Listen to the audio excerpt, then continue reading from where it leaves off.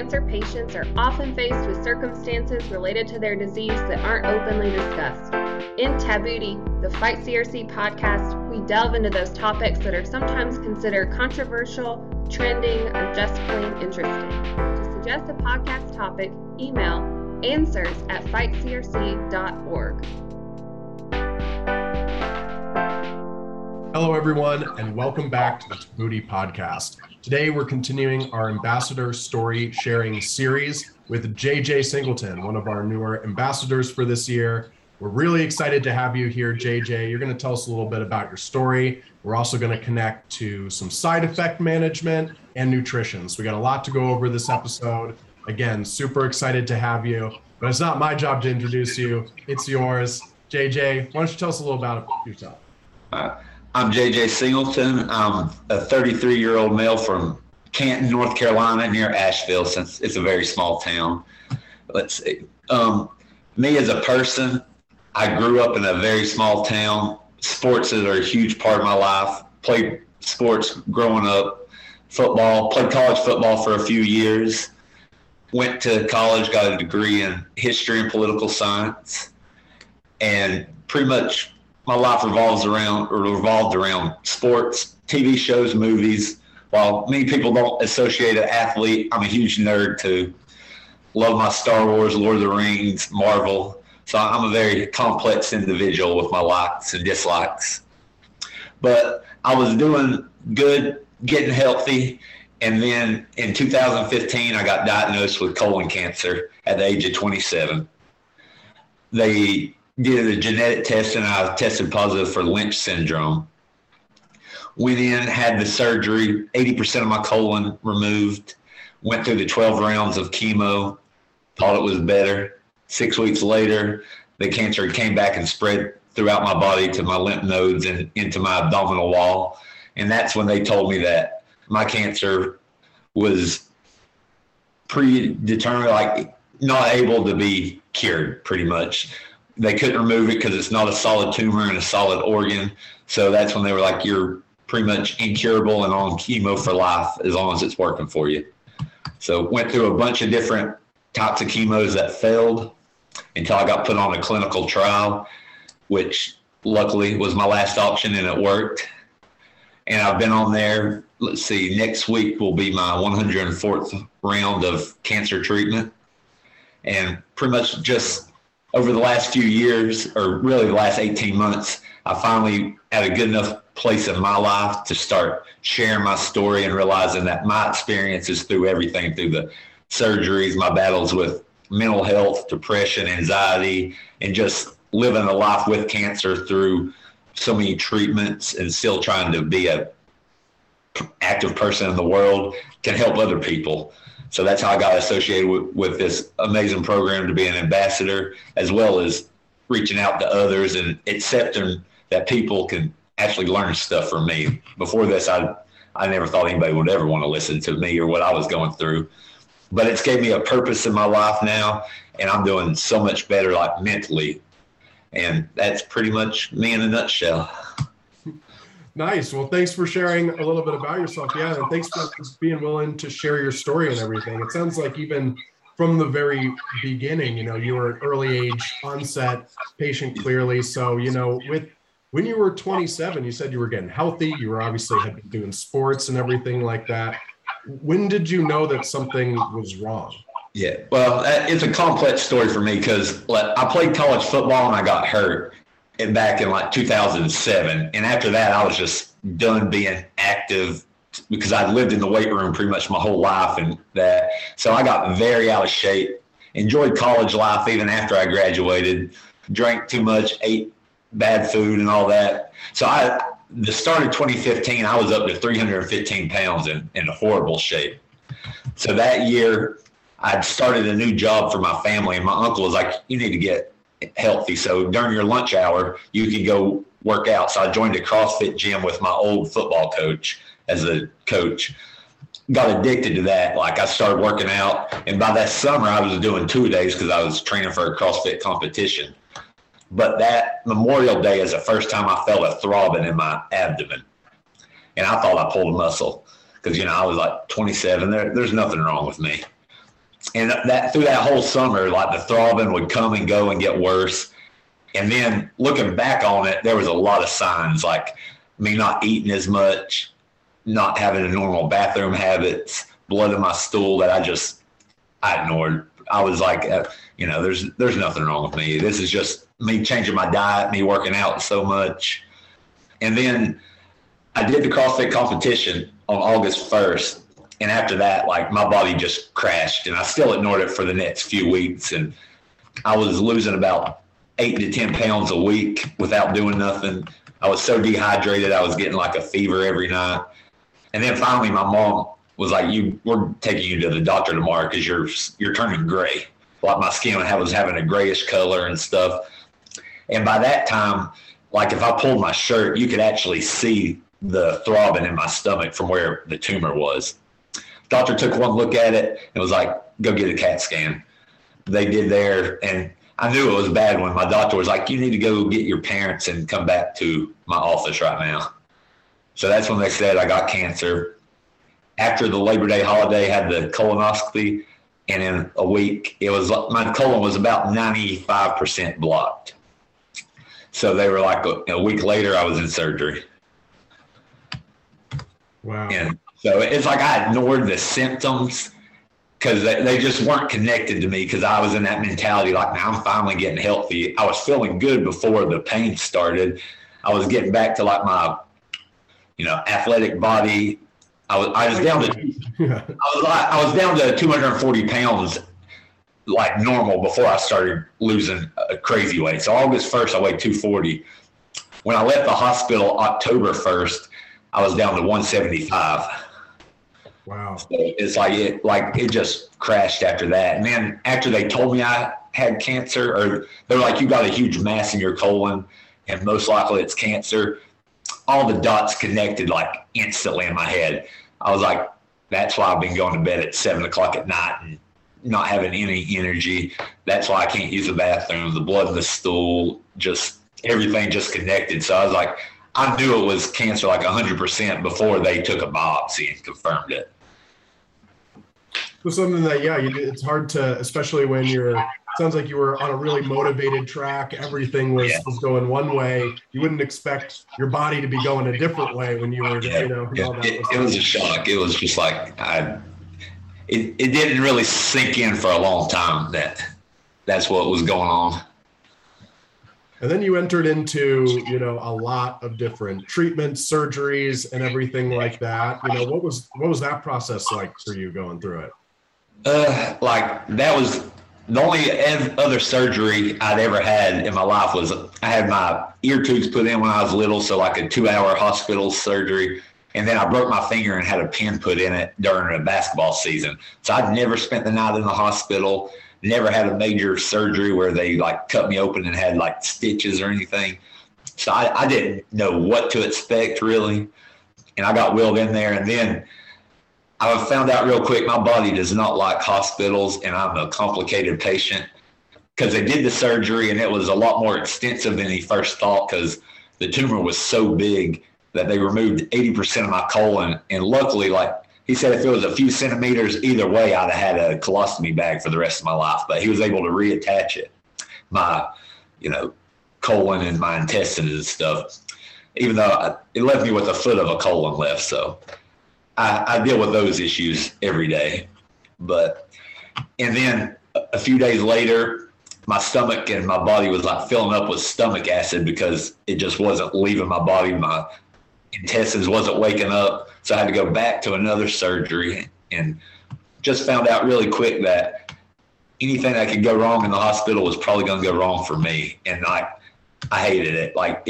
That's the first bout of like depression and like severe anxiety I never experienced, because I was one of the people like growing up, nothing ever worried me. Like I never got anxious over like big tests or anything coming up. I was just kind of the go with it, and everything's going to happen and I can deal with it. And that, like, pretty much about 2 days into my first hospital stay, I was like, yep, this is totally different than anything I could ever experience. And then, going on, when the cancer came back, that's when I really experienced, it would be like one chemo treatment, 4 rounds of it, I'd go get a scan, and it's almost like I knew it wasn't working because what my body was feeling like. And then had more surgeries, went to 450 days where I wasn't able to eat and had major surgeries with that. And it's just. Was it 450? Yeah, when the cancer came back, it's really weird. You're probably hearing the lawnmower. They're mowing our yards today. It's that time of the year.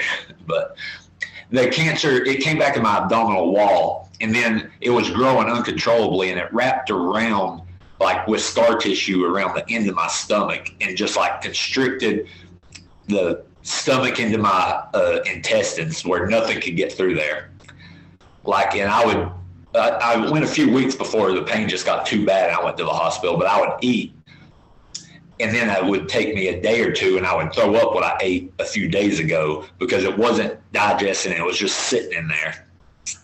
So I was in the hospital 25 days that time because that's when everything was crashing. They didn't think I'd ever leave the hospital at one point just because they couldn't get my pain under control. They couldn't figure out what was going on inside.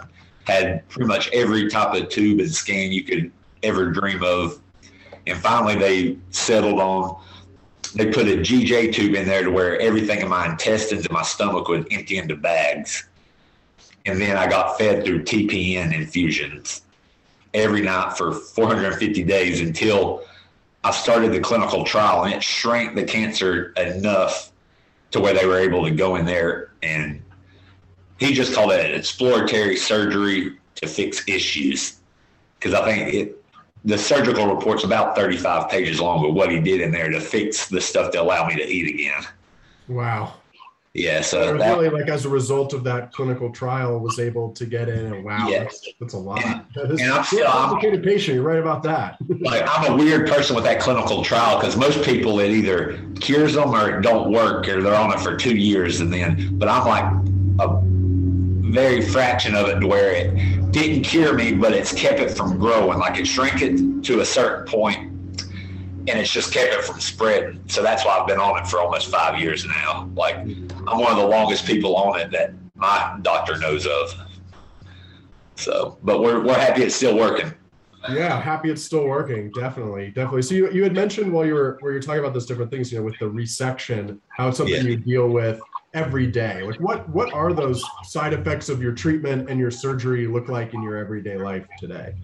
Well, with that small a colon, I didn't know before all of this, your colon is where your body absorbs most of 80% of the liquid that hydrates you.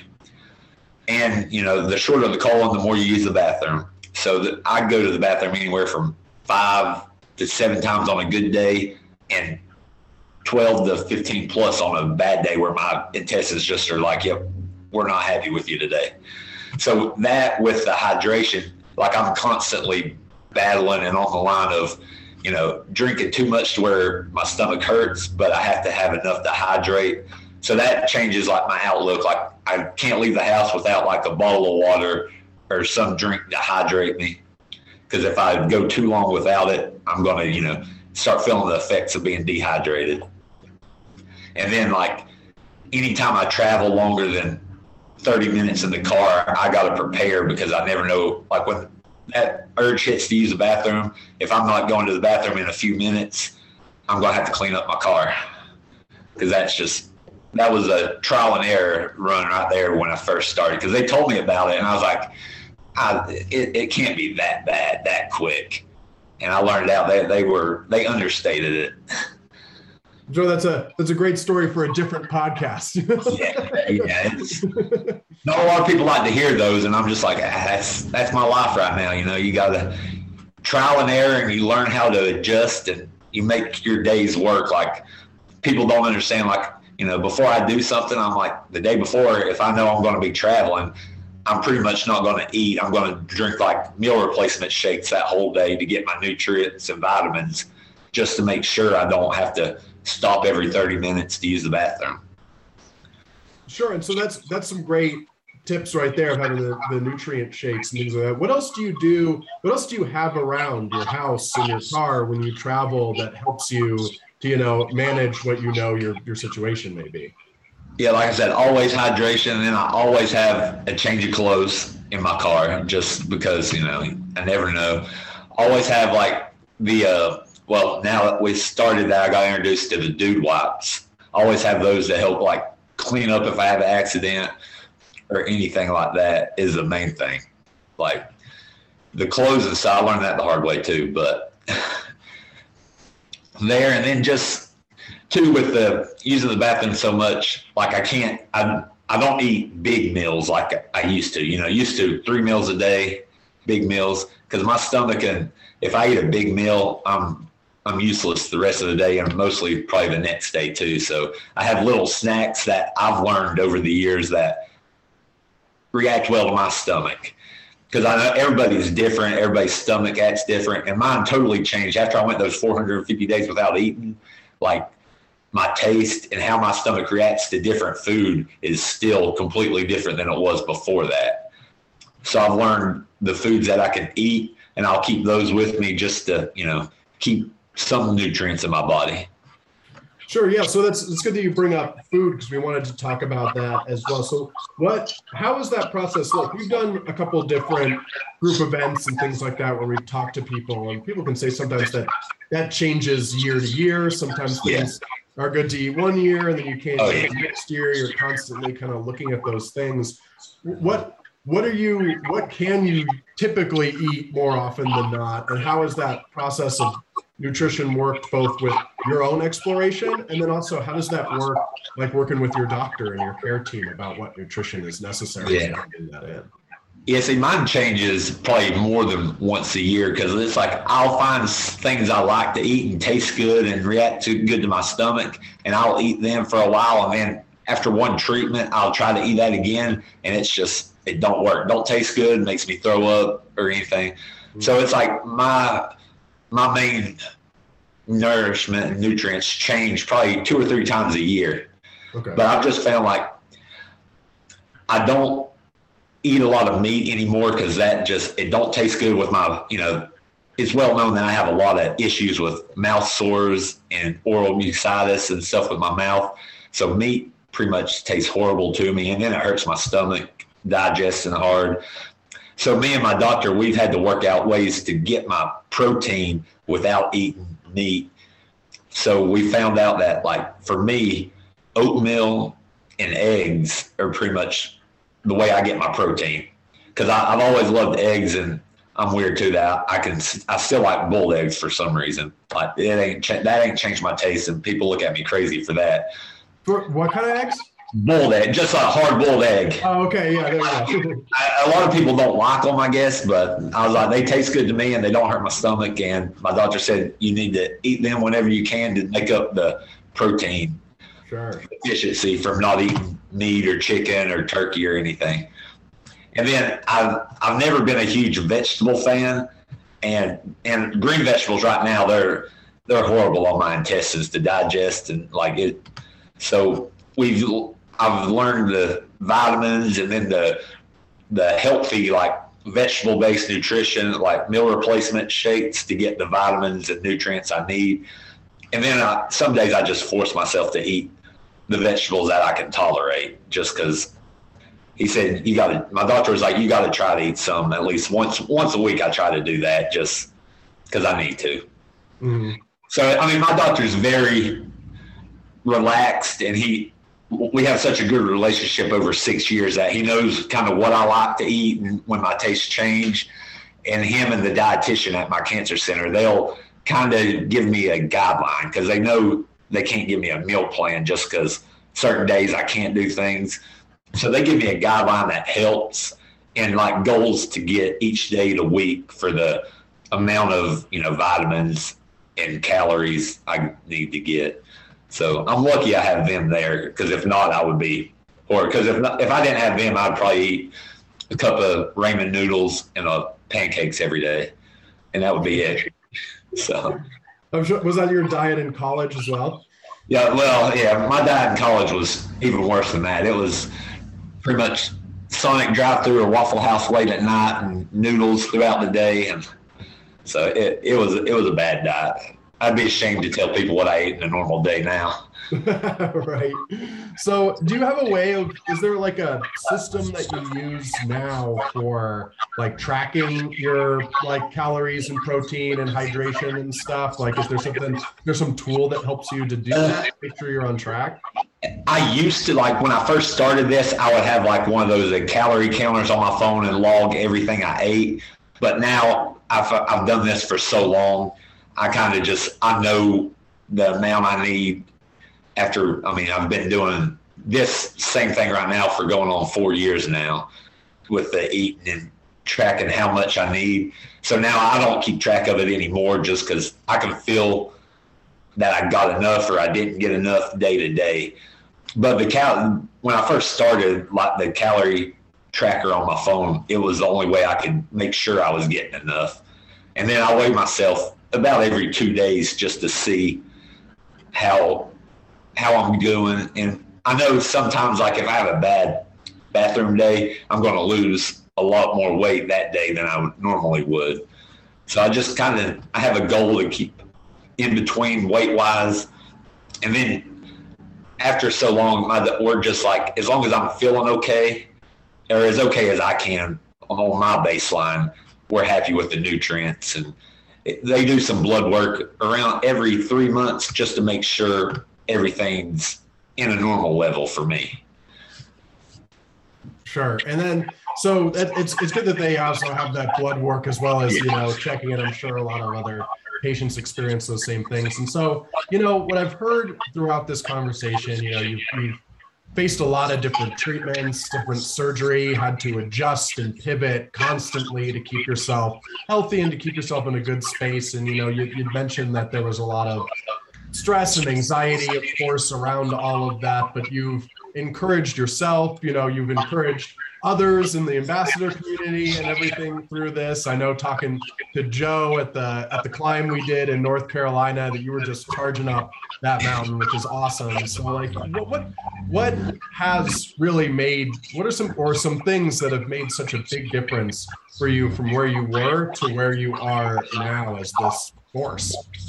Yeah, really, it was just like, I'd say after I got the surgery where I was able to eat and move around again, because that 14 months where I wasn't eating and I was in bed pretty much 21 hours a day getting the infusions, that was probably the lowest point I've ever been in my life, where I was like, I don't really know if I even want to keep on living life if this is going to be what I have to look forward to. But then once I got that surgery and I started recovering, and I met some people online that encouraged me to, write stuff down or share my experiences. And then I got some feedback to people that actually helped, and people I never even talked to. They just said they had read something I posted or somebody shared. And that's what it sparked something in me and gave me a hope that I hadn't had since before I got diagnosed. I felt a purpose where even though I'm living with cancer and most likely I could never, do a normal job again or have a normal life that I dreamed of before cancer, that experience I got when somebody said that they helped them through their treatments, or I helped them relate to their loved one or friends going through chemo or cancer, that just gave me a purpose to keep on doing that and then expand it, which if I didn't have that and this purpose, I don't know where I would be at right now. So that's my main goal of what's kept me motivated. And I still have horrible days. I still have days where I don't want to get out of bed. I don't hide that from that either and stuff. That's one of my main goals, is to share that. Even though people think of me as so strong and inspirational, I'm still battling every day just to be this person. And there's days where I fail, and then days where somebody will message me or I'll read something that somebody wrote on one of my posts or something, and it gives that same motivation to me again to keep on going. And that's really, I think, the only thing that's kept me going forward, other than my, family and friends have been just, I wouldn't be here without them. They've stayed with me through a lot longer journey than they ever thought of 6 years ago when I first told everybody I had cancer. Sure. Well, we're happy that they're here for you. You are strong. You're also authentic. You know, it's always great talking to you. We've gotten a lot of chances to talk before this. I'm so glad you joined me here for this podcast today, and we got to hear more about your story and more about some tips for our community that help them manage their own nutrition and side effects and everything like that. So, JJ, as always, thank you so much for being with us. Thank you so much for being an ambassador. And thank you everyone out there for listening. Join us again next month for another ambassador story. Thanks for joining us. Take care. Thank you. Thank you for joining our Tabooty podcast. Remember that this information is for educational purposes only, and all medical questions should be directed to your doctor.